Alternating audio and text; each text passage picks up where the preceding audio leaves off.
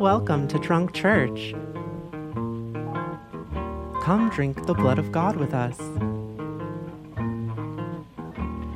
Bless you for being an angel, just when it seemed that heaven was not for me. Hello and welcome. My name is Cosima B. Concordia, and I'm a transsexual menace and writer based in Portland, Oregon. Hi, my name is Aurora, and I am a suffering sapphic academic based in Chicago. Sapphic. Suffering Okay. sapphic.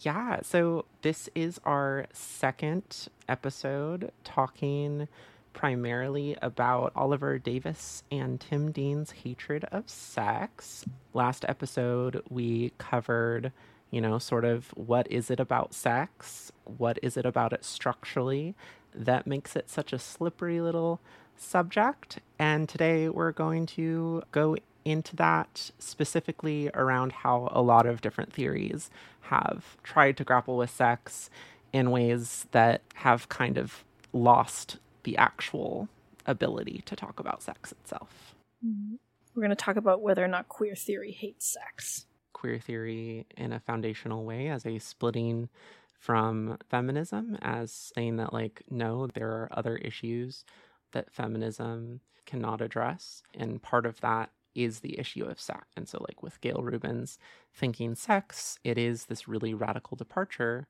saying that part of the problem of feminism is that feminism is left unable to think sex outside of systems of oppression and violation. And so that's kind of the origin of how queer theory gets its start.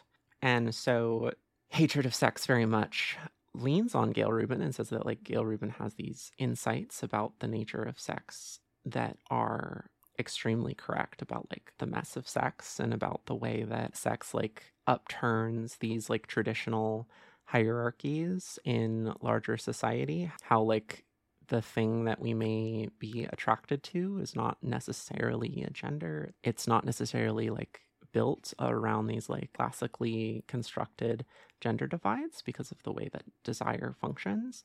And so that it's inherently very destabilizing. And then part of Tim Dean's and Oliver Davis's point is that immediately after Gail Rubin, in the history of queer theory, sex is sublimated into these more easy to deal with categories like sexual identity and race, and these things that can be reduced to identity rather than the full messiness. And so they obviously see that as a huge mistake that carries to this day. And I think that there's a lot of contemporary work being done recently, within the tradition of queer theory, that is critiquing how queer theory is erotophobic. What comes to mind immediately, homopsyche is a big one. And so that I think there is that real realization of how sex has been repressed. Let's talk about erotophobia in queer spaces, both within the academy and without, because this is a nice opportunity to apply some of this theory, unless you want to stay in the academic context. Yeah, no, I think that's great. So we were talking about, the reason we have hatred of sex is that sex is scary. Sex threatens my sense of myself as a coherent being with secure boundaries. It's what makes sexual activity so appealing, but also conversely so off-putting. Even when my partner is doing everything right, sex risks potential boundary violations. There is some part of me, a deplorable part from which my ego recoils, that longs to have certain boundaries breached. And so I think we're in this very interesting period in the history of sex. We had these that are still largely invisible power structures that basically allow, certain demographics of people to sexually violate other demographics of people with relative impunity. And now there has been a groundswell of a reverse of that has played out in some places and has not in others. And certainly It's interesting how it certainly seems to be that the more privileged of a person you are, like cis white men that are accused of like really horrific abuse, they seem to certainly be able to get away with it pretty scot-free. I was really struck by the example of how Gail Rubin herself, like when she was involved in her activism of like trying to give voice to like all these lesbian practices and trying to say that like let's not argue for a normal better sex, let's just create the space to do this. 'Cause I think that was like in the uncoupling of sex and gender, that's like what that did, that opened up that queer space, which then immediately like starts to get gentrified. So their example is all of these PSAs about BDSM, so it's defended as safe, sane, and consensual, that erases what brings people to BDSM in the first place, which isn't to say that it isn't safe, sane, and consensual, but I mean, it's not though, but yeah. But as they say, that it erases the paradoxes of pleasure that constitute the appeal, like the riskiness. So in sanitizing BDSM, like takes the BDSM out of BDSM. For me, like I have a lot to say about our simplistic notions of consent, that the pro-sex politics ends up being co-opted. So if what makes Gail Rubin's contribution to theory so radical is that it decouples sexuality or sex from gender, because gender is a power dynamic and it's seen as like discrimination, or feminism is seen as a critique of gender discrimination, then what happens when sex becomes the site of this pro-sex politics is that gender creeps back into it, and the same power dynamics that had been successfully subverted in order to create these messy spaces where there can be paradoxes of pleasure as is experienced within BDSM practice, then it just immediately ossifies. Yeah, I don't want to be too critical of like safe, sane, and consensual, because again, we haven't gone over the lesbian sex wars yet. But like safe, sane, and consensual was a framework made within BDSM community that was made when there was such incredible hatred towards leather folk in the queer scene coming from other queer people. Not that there isn't today, but certainly at a very different scale. And lots of leather folk really being blamed as like merely perpetuating the same power structures as cis heteropatriarchy, you know, like not wanting equality, basically just wanting to be fascists. And so then the idea that like, oh no, like, don't worry, we are being consensual, we are being safe, we are being sane. And part of that was PR. And like since then, you know, we have different frameworks like RAC, like risk aware consensual kink, which is noticing that fundamentally to people coming together and doing a sexual experience, there is always risk there. So there is always a sense of vulnerability, a sense of possible feelings of violation, even if like consent is met and everyone is doing, you know, the quote unquote right thing, that we can still come out of it feeling really bad. And so what's important is that we have a risk-aware framework, that we are informed of the risks of what we do, and so that we can like go into situations like knowing what we're getting into because we're adults with agency. And I was thinking about this a lot. Like, you know, there's been a lot of stuff on internet, these detransitioners who like go on HRT or, you know, get surgery or whatever, and then, you know, maybe their voice is lower, or they get whatever, and then later they like detransition, and like we're not even going to get I'm not going to get into how many of those people may like still be trans or maybe like self-hating, and you know how like, but the thing is then they're held up as these ideas of, oh, look at how horrific this is, you know, like this poor girl has a deep voice, and because she went on testosterone, isn't that the most horrific thing imaginable? And it's like, that is what trans people go through all the time, who are fucking begging for puberty blockers, begging for care. And the only reason that you would see trans people being denied puberty blockers or denied care as less important is transphobia, just like straightforwardly. And I would say, I would take it even a step further, that it is actually part of life, and it is something that is very good for us to have a society where we have bodily autonomy, full bodily autonomy, where we can decide what to do with our own bodies. And sometimes that involves regret. The thing about trans affirming surgeries is that there's like a 1% regret rate, which is much lower than like lots of other types of surgeries and other types of care. But even if that wasn't the case, we should still be able to do what we want with our bodies. Like, I have had BDSM experiences, you know, and scenes that I have come out with bad feelings about. I've like come out and I had a bad time, but it wasn't because someone did something wrong. It was because something about my own desire, like I didn't really understand like what I was getting into or something. For whatever reason, I had a bad feeling afterward. Mm-hmm. But like the fact that I was able to go into those situations and consent to them, and then also have the tools to know that I could remove myself at any time, that is what allows for those things to not perpetuate real lasting harm on me, right?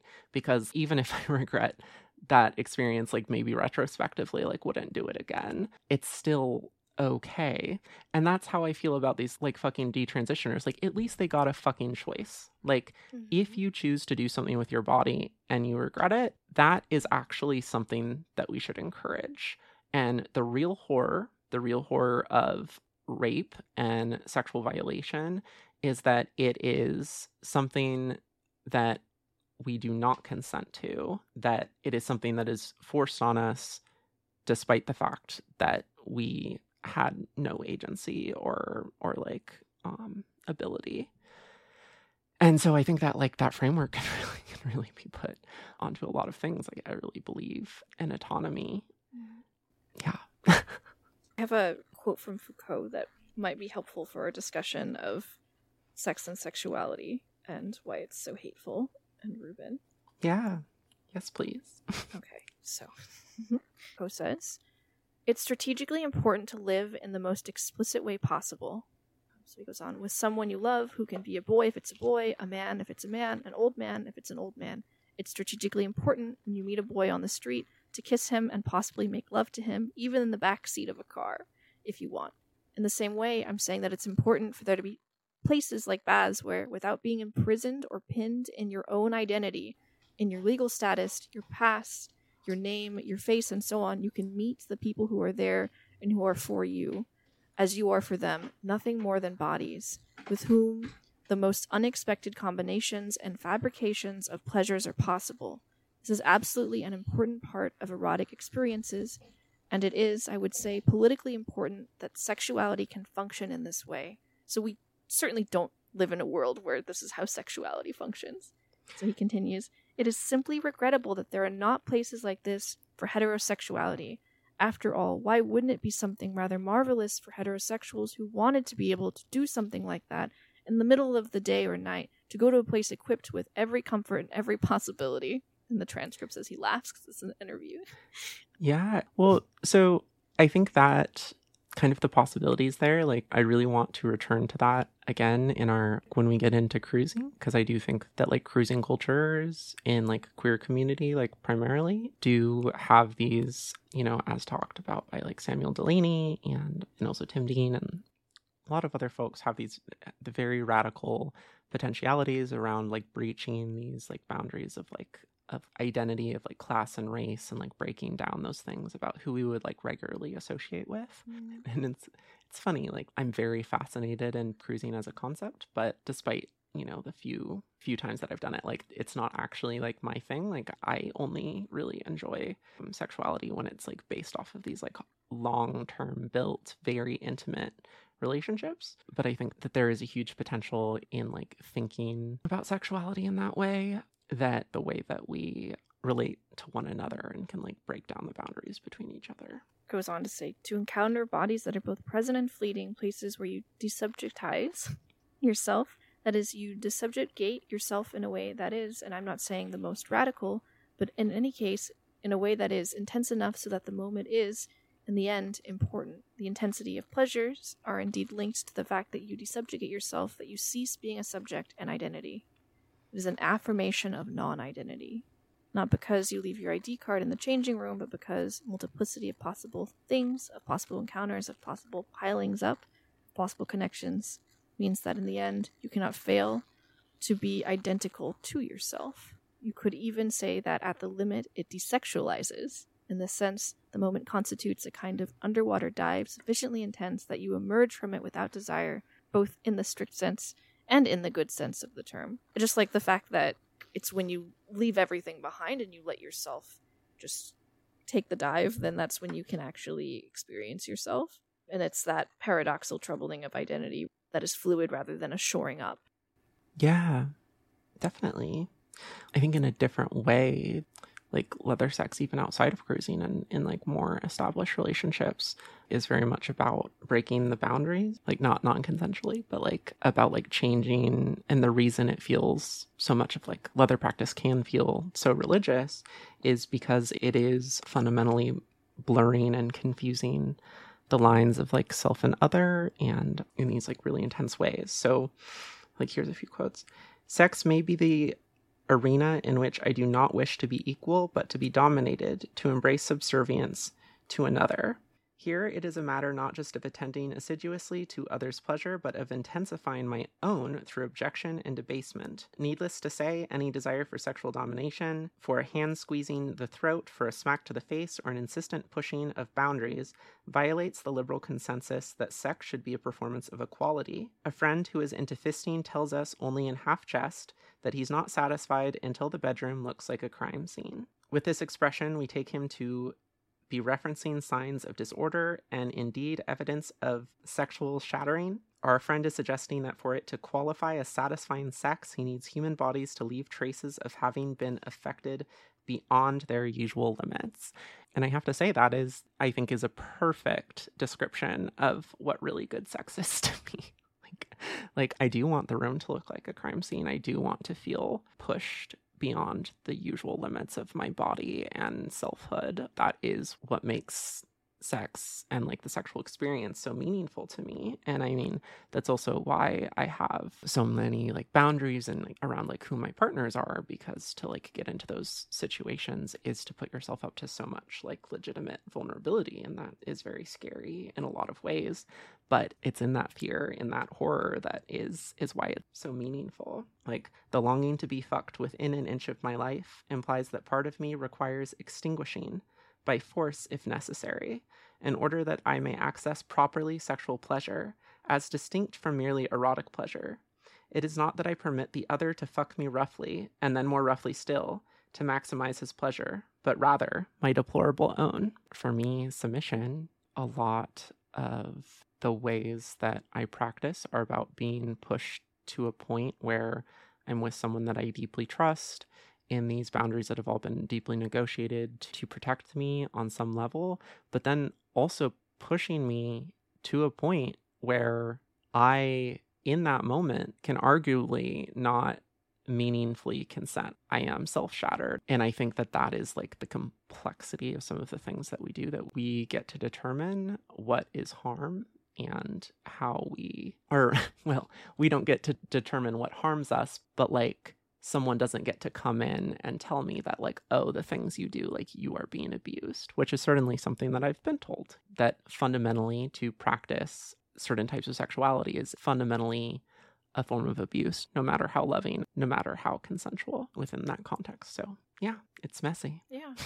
To create a universal normative definition of what consent means then takes away the very conditions for consent to exist, or for someone to have 100% consent, then that also takes the possibility away, because the ability, like having consent also necessitates the ability for the person that's given it to take it away. So that's always, as you mentioned, that risk, and that speaks to the necessity of that paradox. The only way that you can get consent is by accepting the possibility that it might not always be there, or accepting the fact that it's going to look different every time and for different people, and having to linger there. Mm-hmm. And also, you know, to go back to our episodes on like the fantasy is death and on fascism, like part of the thing is that desire functions in the horror and the dissolution of self. Like it can mean an eroticizing of trauma. It can mean eroticizing of the very things that do us harm. And those can become the things that give us pleasure in the moment, which is, you know, in a purely political sense, can be seen as like deeply abhorrent. So like Instead, we are pointing to a deplorable potential existing in all sex that approaches a certain threshold of intensity. If this sex has an orientation, it would be neither gay, nor straight, nor queer. Deplorable sex is oriented towards disintegrating the human ego and violating its ideals, including its political ideals, in the service of pleasure. Yeah, and I mean, the sex I like to have is very deplorable. Rubin was invested in liberation and seeing sex as a side of liberation, and Foucault is not that optimistic. Gail Rubin begins with this claim, like, it's time to talk about sex, and the authors, they also talk about how it seems like sex is something that we're either going to get back from the past, or it's like ready to happen just in like a little bit in the future, because it reminds me of this polemic line from The History of Sexuality where Foucault says, kind of tongue-in-cheek, tomorrow sex will be good again. God damn it. That's the cry. That's the battle cry. Tomorrow sex will be good again. We're going to talk enough about it. We're going to get good enough at talking about it. We're going to understand ourselves in these neat, tidy identities. It's going to get good again. We're going to prescribe ourselves all these different pills. But that's just a false hope, like a false promise for liberation. If that's how we see sex, then we're doing something wrong. Mm-hmm. Yeah, as they put it, to imagine one's sexuality might be liberated misconstrues how power operates to produce and not only to constrain sexuality. There is no outside of power into which one could be freed. Despite its invocations of Foucault, then, thinking sex is considerably less Foucauldian than much of the queer scholarship that followed it. Mm-hmm. Absolutely, and that's that liberatory promise. Foucault isn't just saying we can just do bodies and pleasures and get out of power. He's like, no. It's like you have to figure out your circumstance within it, and you're navigating it constantly. So queerness, which was originally a critique of identity, then becomes an identity in and of itself. In the same way that intersectionality, which was so important to making visible these specific points or these specific experiences that were being made invisible, like namely the experiences of Black women. Now, and this is their, I don't want to say critique of it, because I feel like what they're showing again is the gentrification of these terms. Yeah, which is perhaps always the fate of language as it becomes more normalized, right? We take back words in order to disrupt and traumatize language. And then as that language becomes more rooted and more normalized, then it ceases to have that like same potential as it becomes a single thing. Mm-hmm. So like what Crenshaw had developed was this very powerful tool, but then once it just ends up being forced out of its context, so once it's about like how can we stack all these identities together to try to be as inclusive as possible, then we're not actually attending to the specifics that this theory was meant to open up. Now what we're doing is we're actually just sort of homogenizing these discrete identities, or we're turning them into a kind of discrete identity that they might not have otherwise been. And it's ultimately risky. They acknowledge the importance of intersectionality as a framework and how it did like and does shine a light on things that weren't before. The thing that Oliver Davis and Tim Dean see like Rubin as having like these profound insights that then were diluted later. So Rubin grasped how, in order to think about sex critically, it needed to be not only debiologized, but also depsychologized, deprivatized, and de-individualized, so that you can't think about it in terms of these like individual identities and this discrete individualism. Conventional liberal notions of personhood, privacy, and individuality are insufficient for thinking about sex. So we can view Rubin's essay as poised on the cusp of an anti-identitarian conception of sexuality that would flourish with the first wave of queer theory in the subsequent decade. So basically thinking sex by decoupling sexuality and gender, it pulls Rubin away from a feminist framework, because fundamentally what it's doing is it's exiting sexual essentialism. So it's fundamentally saying that like, no, gender is not actually the most important way for us to think about sex. Gender is just one of many, many, many different facets of how we need to be able to think about sex. And that decentering is this thing that does allow us to like start to look at like how sex actually functions. Mm-hmm. When it's not bound up in ideals of what sex should be within a feminist context. So in attending to the ways in which the female gender is subordinated, more woman on top, less woman on bottom. Yeah, well, and it displaces heterosexuality as like the fundamental paradigm, right? And so Yeah, absolutely. One of the most radical things about it, and one of the things that feminism still, I think, fails at like all the time, is not thinking of like gay sex as merely variations of, you know, this model of like straight sex, or gay sex as this liberated thing that has like escaped the oppressive bounds of straight sex. You know, that it's like, no, that was never the blueprint. The straights were never the blueprint. Mm-hmm. Tell the straights to stay in their lane. Mm-hmm. Okay, so something that I think would be very helpful for us to articulate or for us to think through is what an anti-identitarian conception of sexuality would look like. Mm-hmm. They say, retrospectively, we can view Rubin's essay as poised on the cusp of an anti-identitarian conception of sexuality. Mm-hmm. What is that? Yeah, so I think to give a context of like where Rubin is coming out from, it comes out of, you know, the feminist sex wars, which we've referenced, of the 1970s and 80s, which Oliver Davis and Tim Dean describe as a set of intense, often acrimonious debates within the women's movement over pornography, lesbian BDSM, and sex work. At the heart of the sex wars was the question of sexual pleasure, who had rights to access it, how it should be defined or regulated, and ultimately whether sexual pleasure could be compatible with feminist politics. You know, we get the famous with... Only Words? Was it... What? Is it Only Words that you're thinking of? Catherine McKinnon and Andrea Dworkin's. Like, oh, yeah. Yeah, the one where they're just like, you're tied up. You can't say no. You're screaming. No one hears. Like, really hardcore scene that they stage. And then they go on this anti-porn screed. Mm-hmm.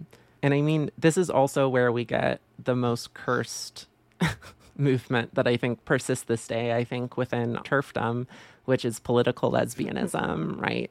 So, like, all of these fucking straight women who, you know, for often legitimate reasons, like, have a lot of don't want to associate their lives with men, and so then create this thing that like lesbianism is like the politically correct position. It becomes a political identity as opposed to like about desire. And so then you just get like it's like you don't even like fucking love women, you don't want to fuck women. It's just like the most anti-desire, anti-pleasure people imaginable, basically. And I think we can trace so many of the worst things and worst threads in feminist politics to political lesbianism, and then kind of like the sequential fallout. I agree, but I like that understanding lesbianism or queerness as something political or as a choice. They're not naturalizing it, but I hate that it wasn't a choice that they were making because it was making them happy. Yeah, for sure. But that's the thing is like yes, we can denaturalize and go against a born this way Lady Gaga framework and also not be like fucking political lesbian.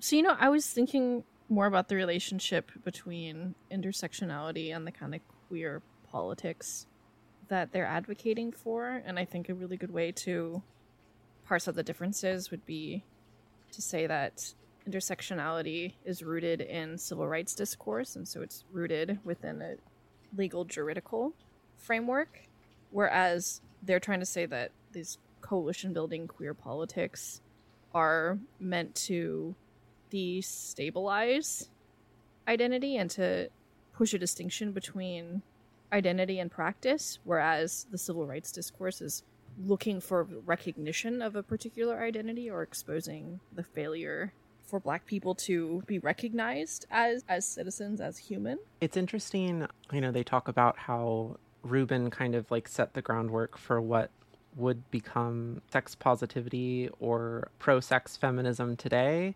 but that Rubin got a lot of things right that have sort of been like twisted or maybe made easier to deal with within pro-sex feminism. So they talk about how like sex positivity is constrained by its tendency to require strategic elisions of deplorability.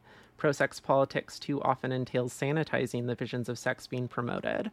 So, like safe, sane, and consensual, like the reason BDSM communities used that language was largely in an effort to make people open up to the fact that like this is not just abuse, to give people a framework that they could understand for like why the things that we're doing are not horrific, torture, or not consensual torture. One of the things fundamental to hatred of sex that Oliver Davis and Tim Dean are bringing up is that structurally pleasure contains these paradoxes. So sadomasochism may be at once physically safe and psychically unsafe, and it complicates the political advocacy for sexual pleasure, right? Because like lots of the times the things we want, they're fundamentally not in line with a political project, because a political project is something concrete around an ego and an identity, whereas sex and desire is like about the thing outside. And so there's this often deplorable element to sex. But that Rubin, by pointing to how sex has this fundamental sexual pluralism, right, that's also value neutral. So that like feminism and Marxism are, both crucial to Rubin's thought, but that also recognizing that part of the problem with feminism and Marxism is that it wants to say like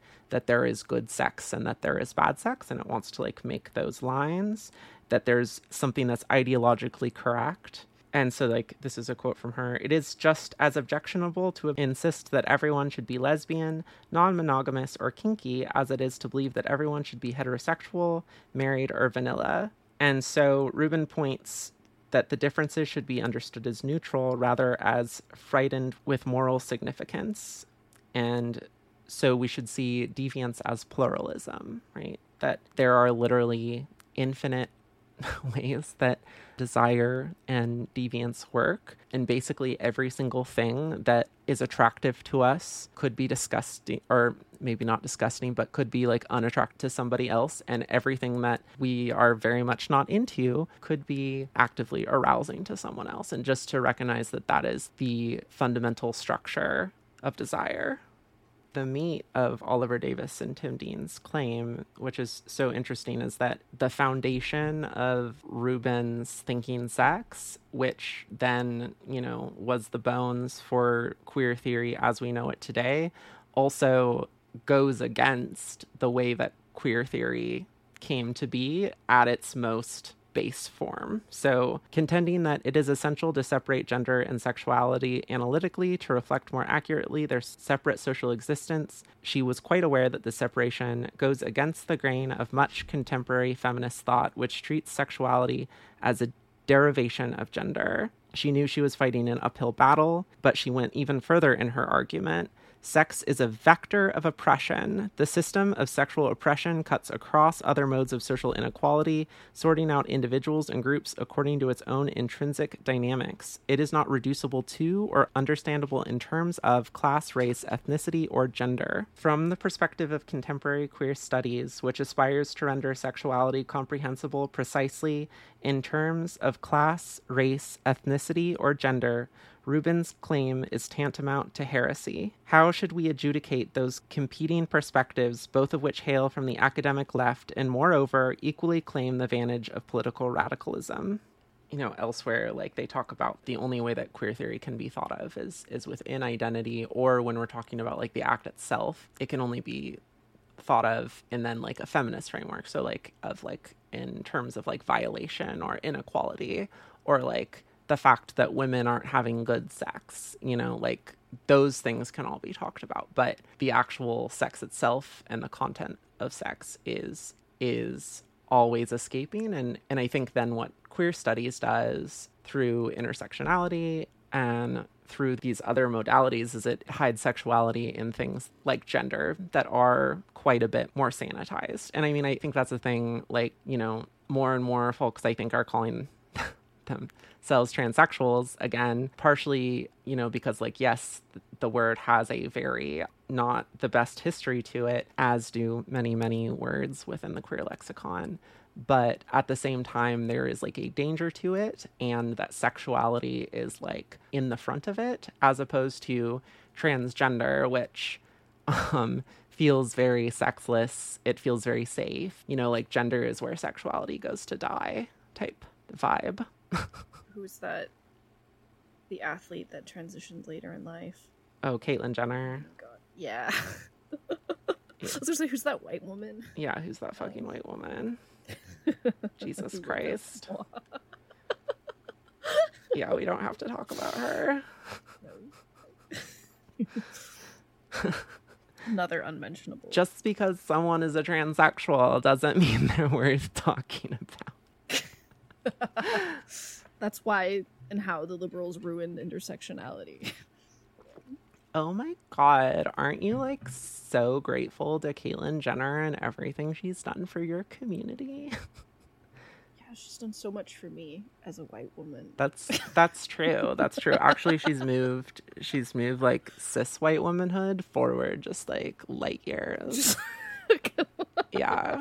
Yeah, totally. Oh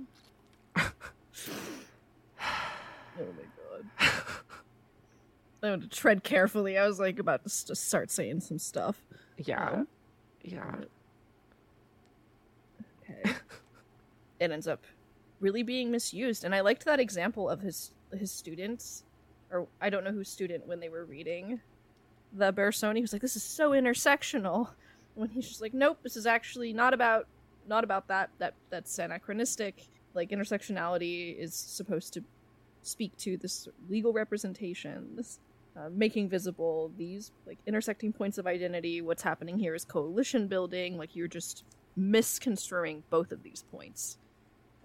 You know, at the end here it says, if Crenshaw was trying to liberate vulnerable populations from social subordination, conversely, Leo Bersani urged us to embrace our sexual subordination. Doing very different projects with very different goals that can't simply be mapped onto one another. So, like, to introduce Bersani, like, Bersani's most famous essay is the Rectum a Grave, which he wrote in 1987, and he starts it with, there is a big secret about sex. Most people don't like it. So, again, I think Bersani represents, for Oliver Davis and Tim Dean, a kind of elaboration on what they want to take from Rubin, these kind of necessary ways in which she is able to decouple sex from sexuality and gender and race, while at the same time pointing to Bersani as being like, but also sex is deplorable, you know, that there is something structural to it, that to like always be talking about sex in this like political project way and in this like sex positive way is to miss out on what desire actually is. So what is the Rectum a Grave does is like Bersani asks us to regard men getting fucked in the ass and loving it at a moment when such acts were considered a death sentence, right? So without claiming that gay men are representative of everyone, his argument moves from a specific sexual act to an ontology of the sexual as masochism. So it is coincident with, yet distinct from, the feminist sex wars context out of which Rubin wrote Thinking Sex, and the women of color feminist context, with its civil rights legacy, out of which Crenshaw developed her theory of intersectionality. All of those struggles contributed to the emergence of queer politics during the late 1980s and early 1990s. So, like, the thing that made Bersani distinct is that it was coming from this time of great despair in many ways, you know, of like, how do you embrace pleasure and desire and like selfhood in a time where you and your communities are being left to die? And there's a lot that comes out of that. So they say masochism is the beating heart of human sexuality. Because the point of sex is not just to come, but to come undone. Such a beautiful quote. So intersectionality draws on a civil rights discourse which grants recognition and protection on basis of identity categories. By contrast, the queer politics that emerge from AIDS stresses the distinction between identity and practice that was central to Foucault's history of sexuality. So as early queer activists insisted that it is not who you are, but what you do that makes you vulnerable to infection from HIV. So, during this time, as gay people were, like, primarily gay men, but queer folks in general are being so demonized, there was never anything about AIDS that was, like, queer specific. And that, like, part of that disarticulation is saying, like, no, this is not a gay disease. This is a disease that you should all care about. And actually, like, that attempt to, like, make it a gay disease is a way to abandon people and try to distance yourself from the possibility of dealing with it yourself. So he mounts a strong critique of identity politics by articulating an incompatibility between sexual intensity and coherent selfhood. Sex remains indispensable thanks to its potential not for liberation, as is the standard gay argument, but instead for prompting aversion. Most people don't like it. So Bersoni really underscores this appeal of powerlessness and has a really awesome application of masochism that I'm super interested in. Mm-hmm. If Rubin redescribes deviance as diversity, Bersani, contrariwise, welcomes the deplorability of sex, pursuing rather than negating just those qualities that make sex resistant to social redemption. Because he centers sodomy as, like, the core central act, he overturns the whole structure of sex being centered around, like, heterosexuality, and just does it in a different way that Rubin does. Mm-hmm. And I also find this comparison, like, really fascinating that the authors make where so Rubin in the porn wars, right, is very much saying that no, like, sex workers and leather folk that, like, were not just, like, reperpetuating, we're not the oppressors. So yeah, women aren't oppressed because two leather dykes are fisting each other. Exactly. So up and against, like, Dworkin and McKinnon and all of these other rad femme, like, anti-sex feminists, what's so fascinating is how then they portray, like, Bersani as, like, taking up Rubin's call, but then also in some ways also taking what, like, the anti-porn feminists said, that, like, pornography and S&M and sex is deplorable, and being like, yes, it is, like, fundamentally. To appreciate the wily way in which Bersani does this, it helps to compare Is the Rectum a Grave with Thinking Sex. Rubin and Bersani, while invoking many of the same thinkers, diverge notably in their treatment of anti-pornography feminism. The feminist anti-pornography ideology of Dworkin and McKinnon embodies the position Rubin critiques. A great deal of anti-porn propaganda implies that sadomasochism is the underlying and essential truth towards which all pornography tends, she argues. Porn is thought to lead to S&M porn, which in turn is alleged to lead to rape. Practitioners of sadomasochism become scapegoats in feminism's war against pornography. But then, on the other side with Bersani, putting a perverse spin on Dworkin and McKinnon's erotophobia, Bersani argues that their indictment of sex, their refusal to prettify it, to romanticize it, to maintain that fucking has anything to do with community or love, has had the immensely desirable effect of publicizing, of lucidly laying out for us the inestimable value of sex, at least in certain of its ineradicatable aspects, anti-communal, anti-egalitarian, anti-nurturing, and anti-loving. so that there is something fundamentally about the structure of sex that is a negation of self, that there is, like, a deplorable value of sex, and that is structural to it. And yet Bersani says we should also embrace that. We should embrace the way that sex is an embrace of powerlessness and deplorability. New normativity of feminist sex is, like, again, you always say, like, equal orgasms for equal pay, but then also that it has to be eye contact and deeply moving, face touching lovemaking. That's another really fantastic thing that Oliver Davis and Tim Dean do in their re-examination of the use of Freud, is they argue that we all think of Freud as like the guy that sees cocks everywhere, but in a lot of ways he's actually does this profound degenitalization where everything becomes sexual or like have sexual possibility, which is much more aligned with how leather folks see sex, and also the queer potential of what sex can be, that sex doesn't have to rely on the orgasm, it doesn't have to rely on like penetrative heterosexual sex. Okay, so this is where I break from the author's reading of Freud, because I do think that you can find this, you can sort of retroactively reimagine the possibilities within Freud, but I don't think that this is actually in the text itself. I think that Freud is incredibly sexist and incredibly homophobic. The reason that like lesbians are lesbians is because they're underdeveloped. Yeah.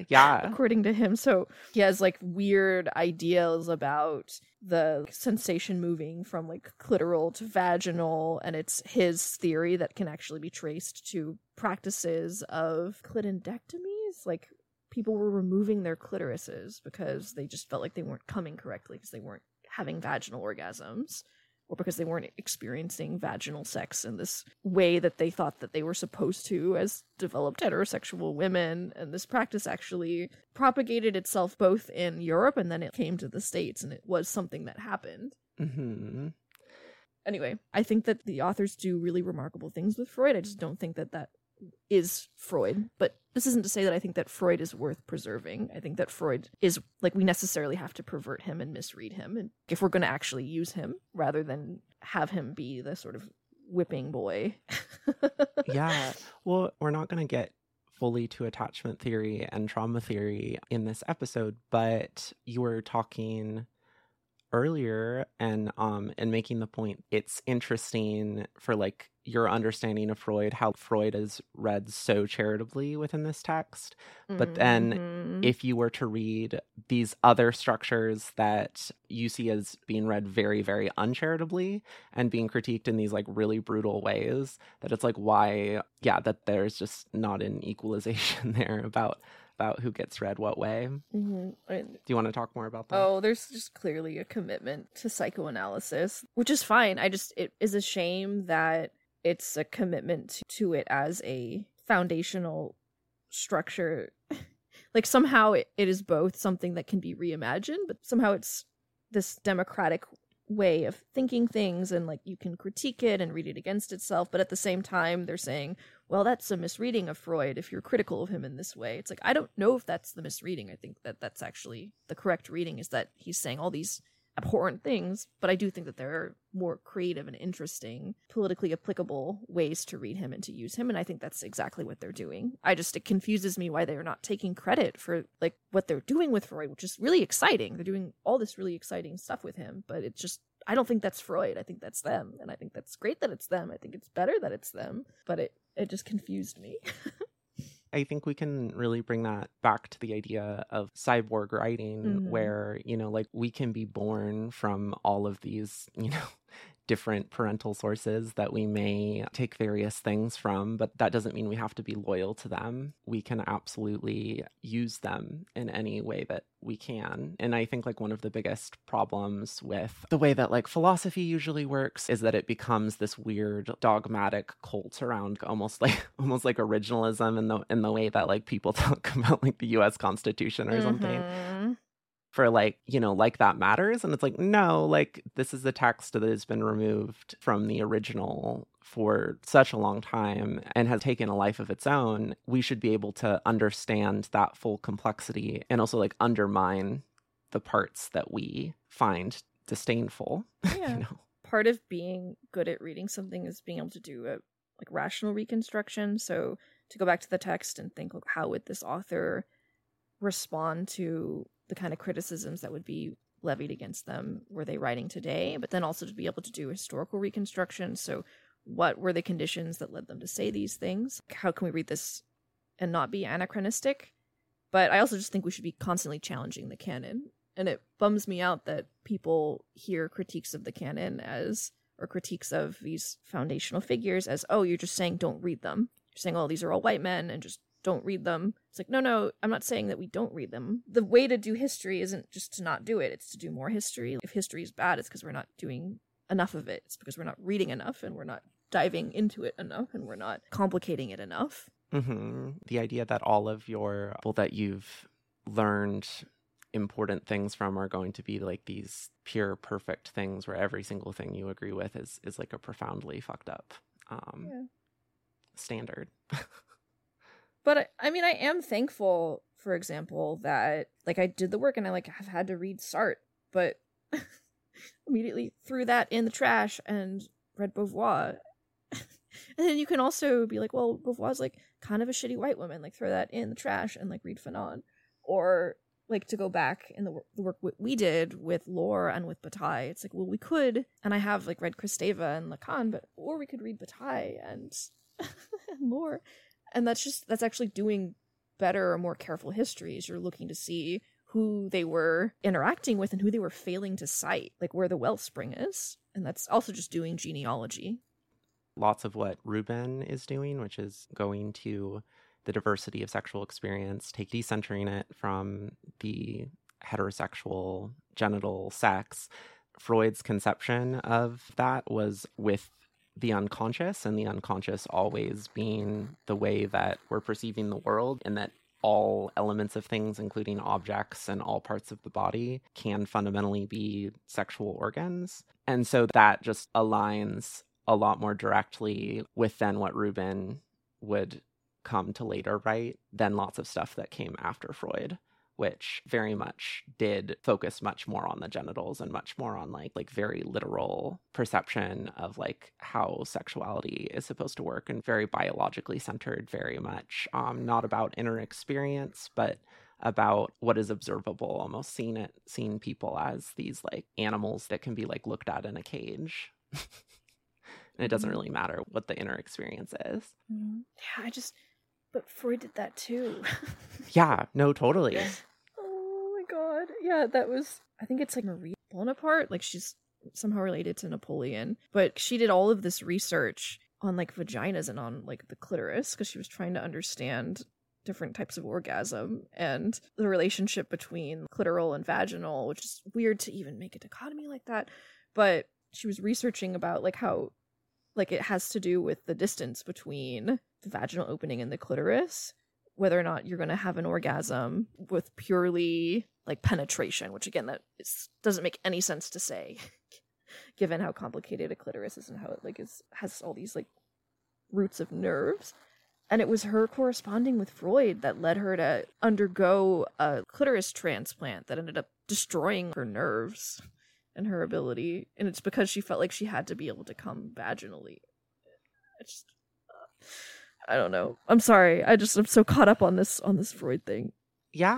No, I mean, I think that those are all very good critiques. Oh my God. Again, I have read Freud, not Freud as like a secondary source. Has been very limited and was mostly when I did my undergrad, which was a very long time ago. So yeah.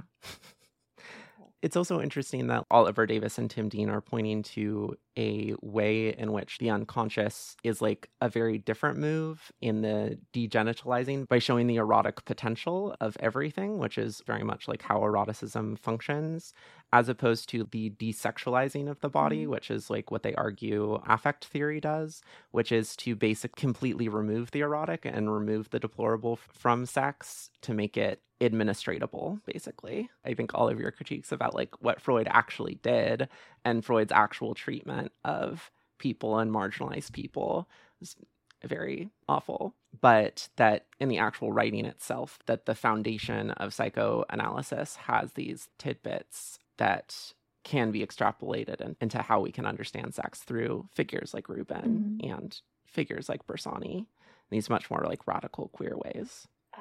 I'm also curious about, so you mentioned Bersani shifts the paradigm from it's like heterosexual coupling into sodomy, and how that, like what that does. I know that that's also Sod's thing. Sod was really into sodomy because it was non-reproductive and blasphemous and symbolically very violent. I think sodomy in many ways is kind of the ultimate symbol away from, like heterosexuality. It's often seen as like in even our construction of how gayness like used to be understood, it was like bottoming that was like the queer act because it was fundamentally to be feminized and to be made powerless. And so I think like sodomy in a lot of ways is also the symbol that, number one, has been criminalized the most thoroughly. Like if we look at the actual structure of what has been prosecuted, like how does homophobia actually manifest itself?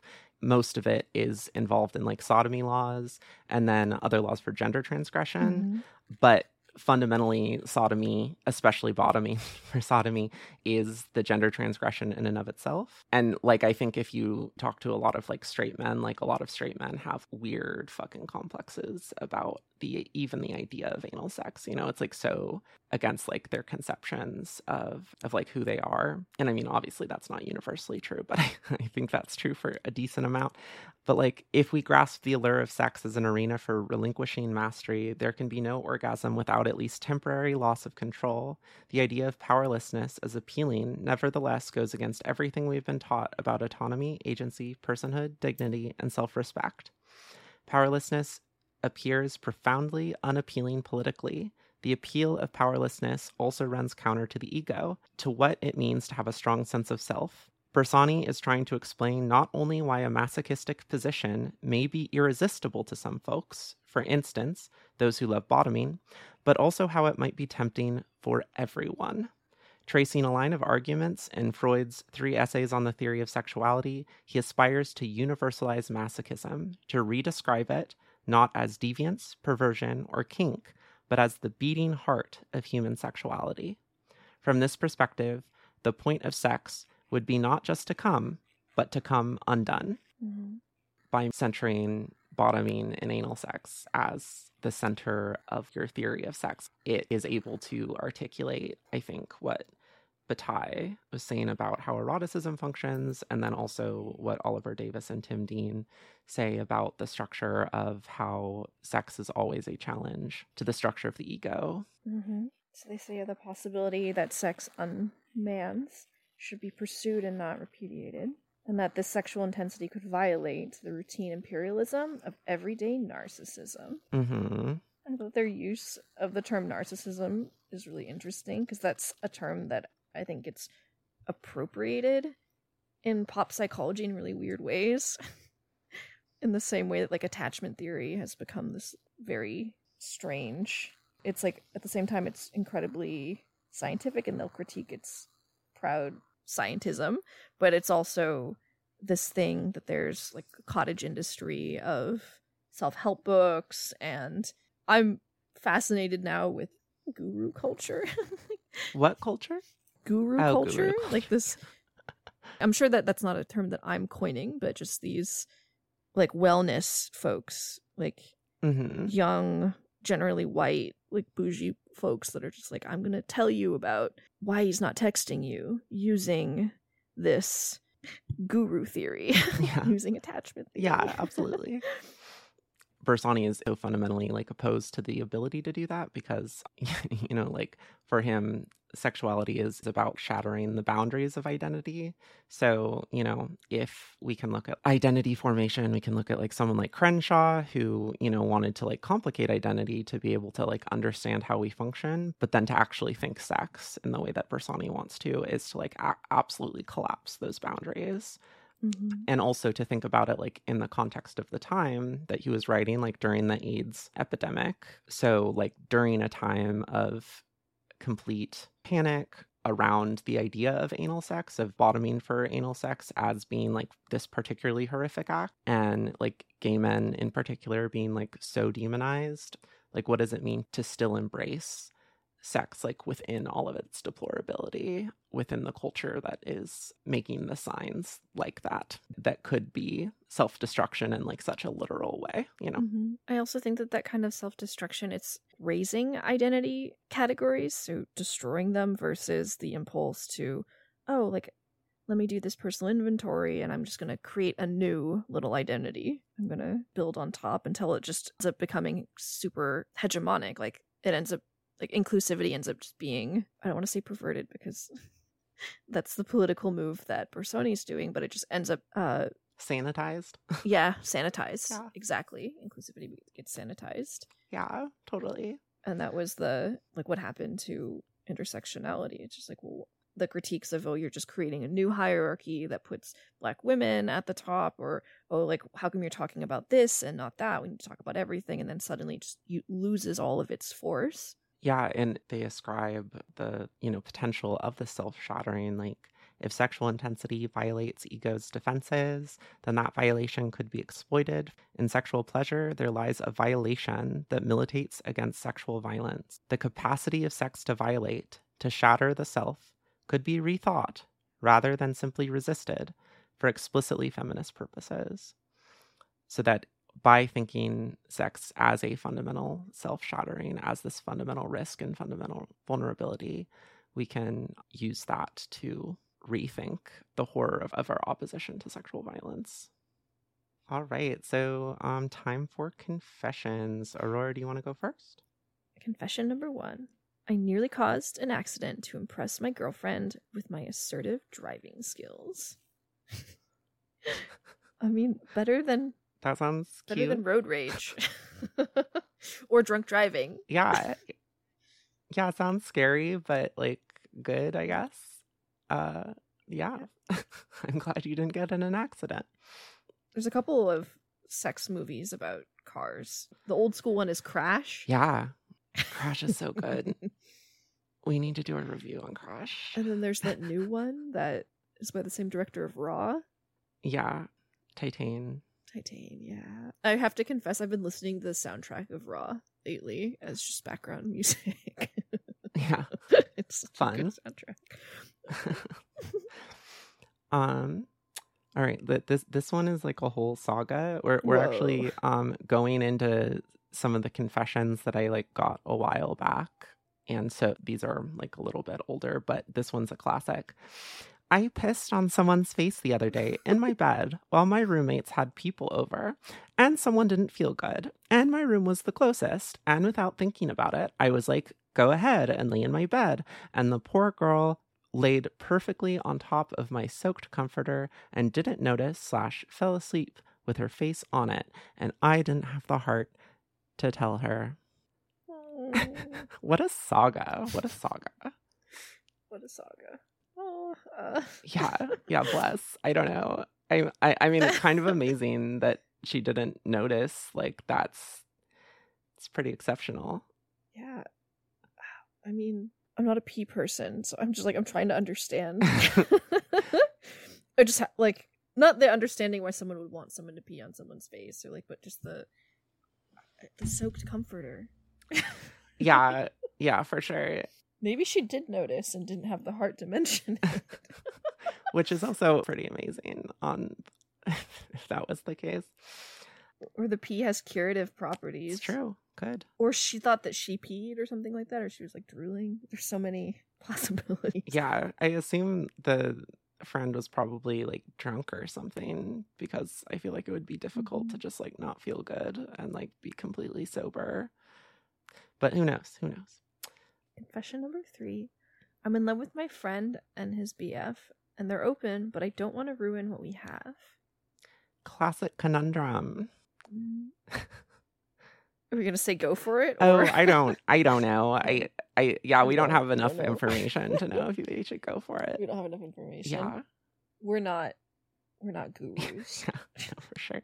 Yeah. I don't know. I hope that works out for you. But I also think this is a common situation. But yeah, that can also get messy really quickly. Or it could be not messy, maybe, potentially.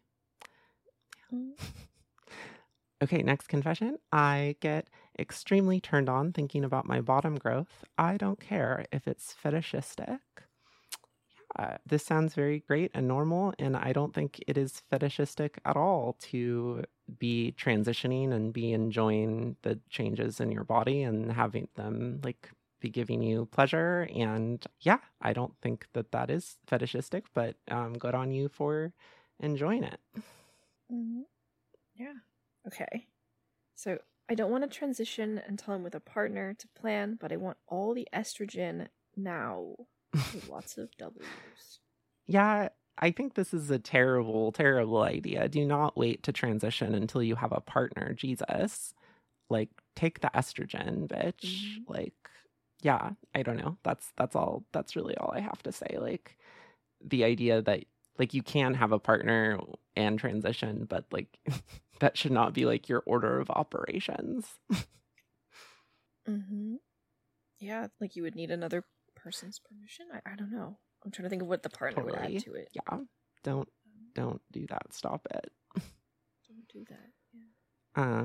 And final one, I've fallen in love with a monogamous person while in a polygamous relationship. Bummer. Yeah, bummer. Classic. More classic hits, playing the hits.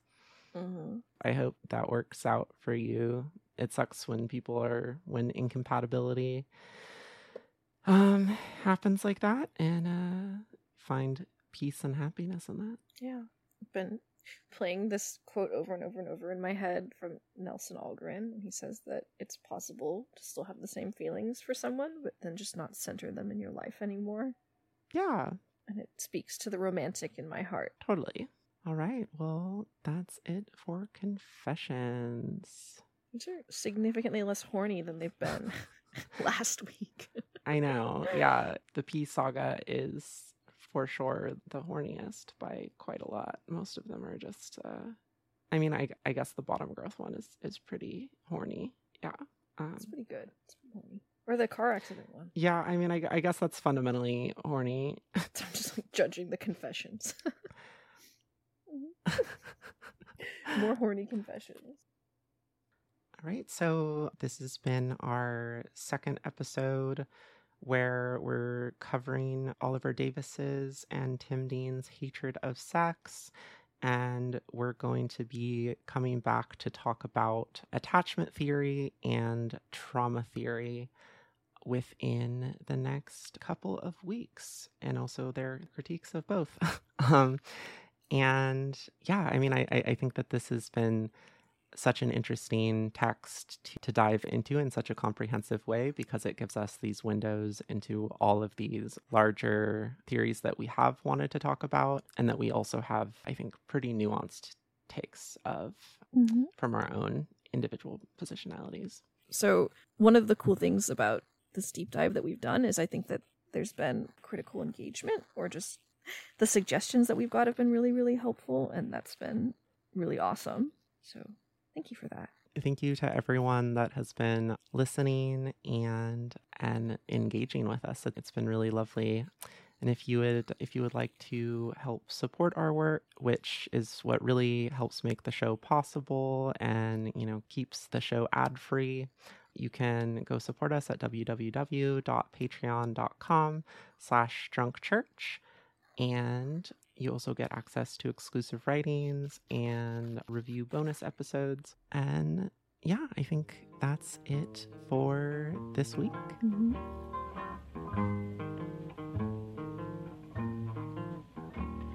Bless you for being an angel,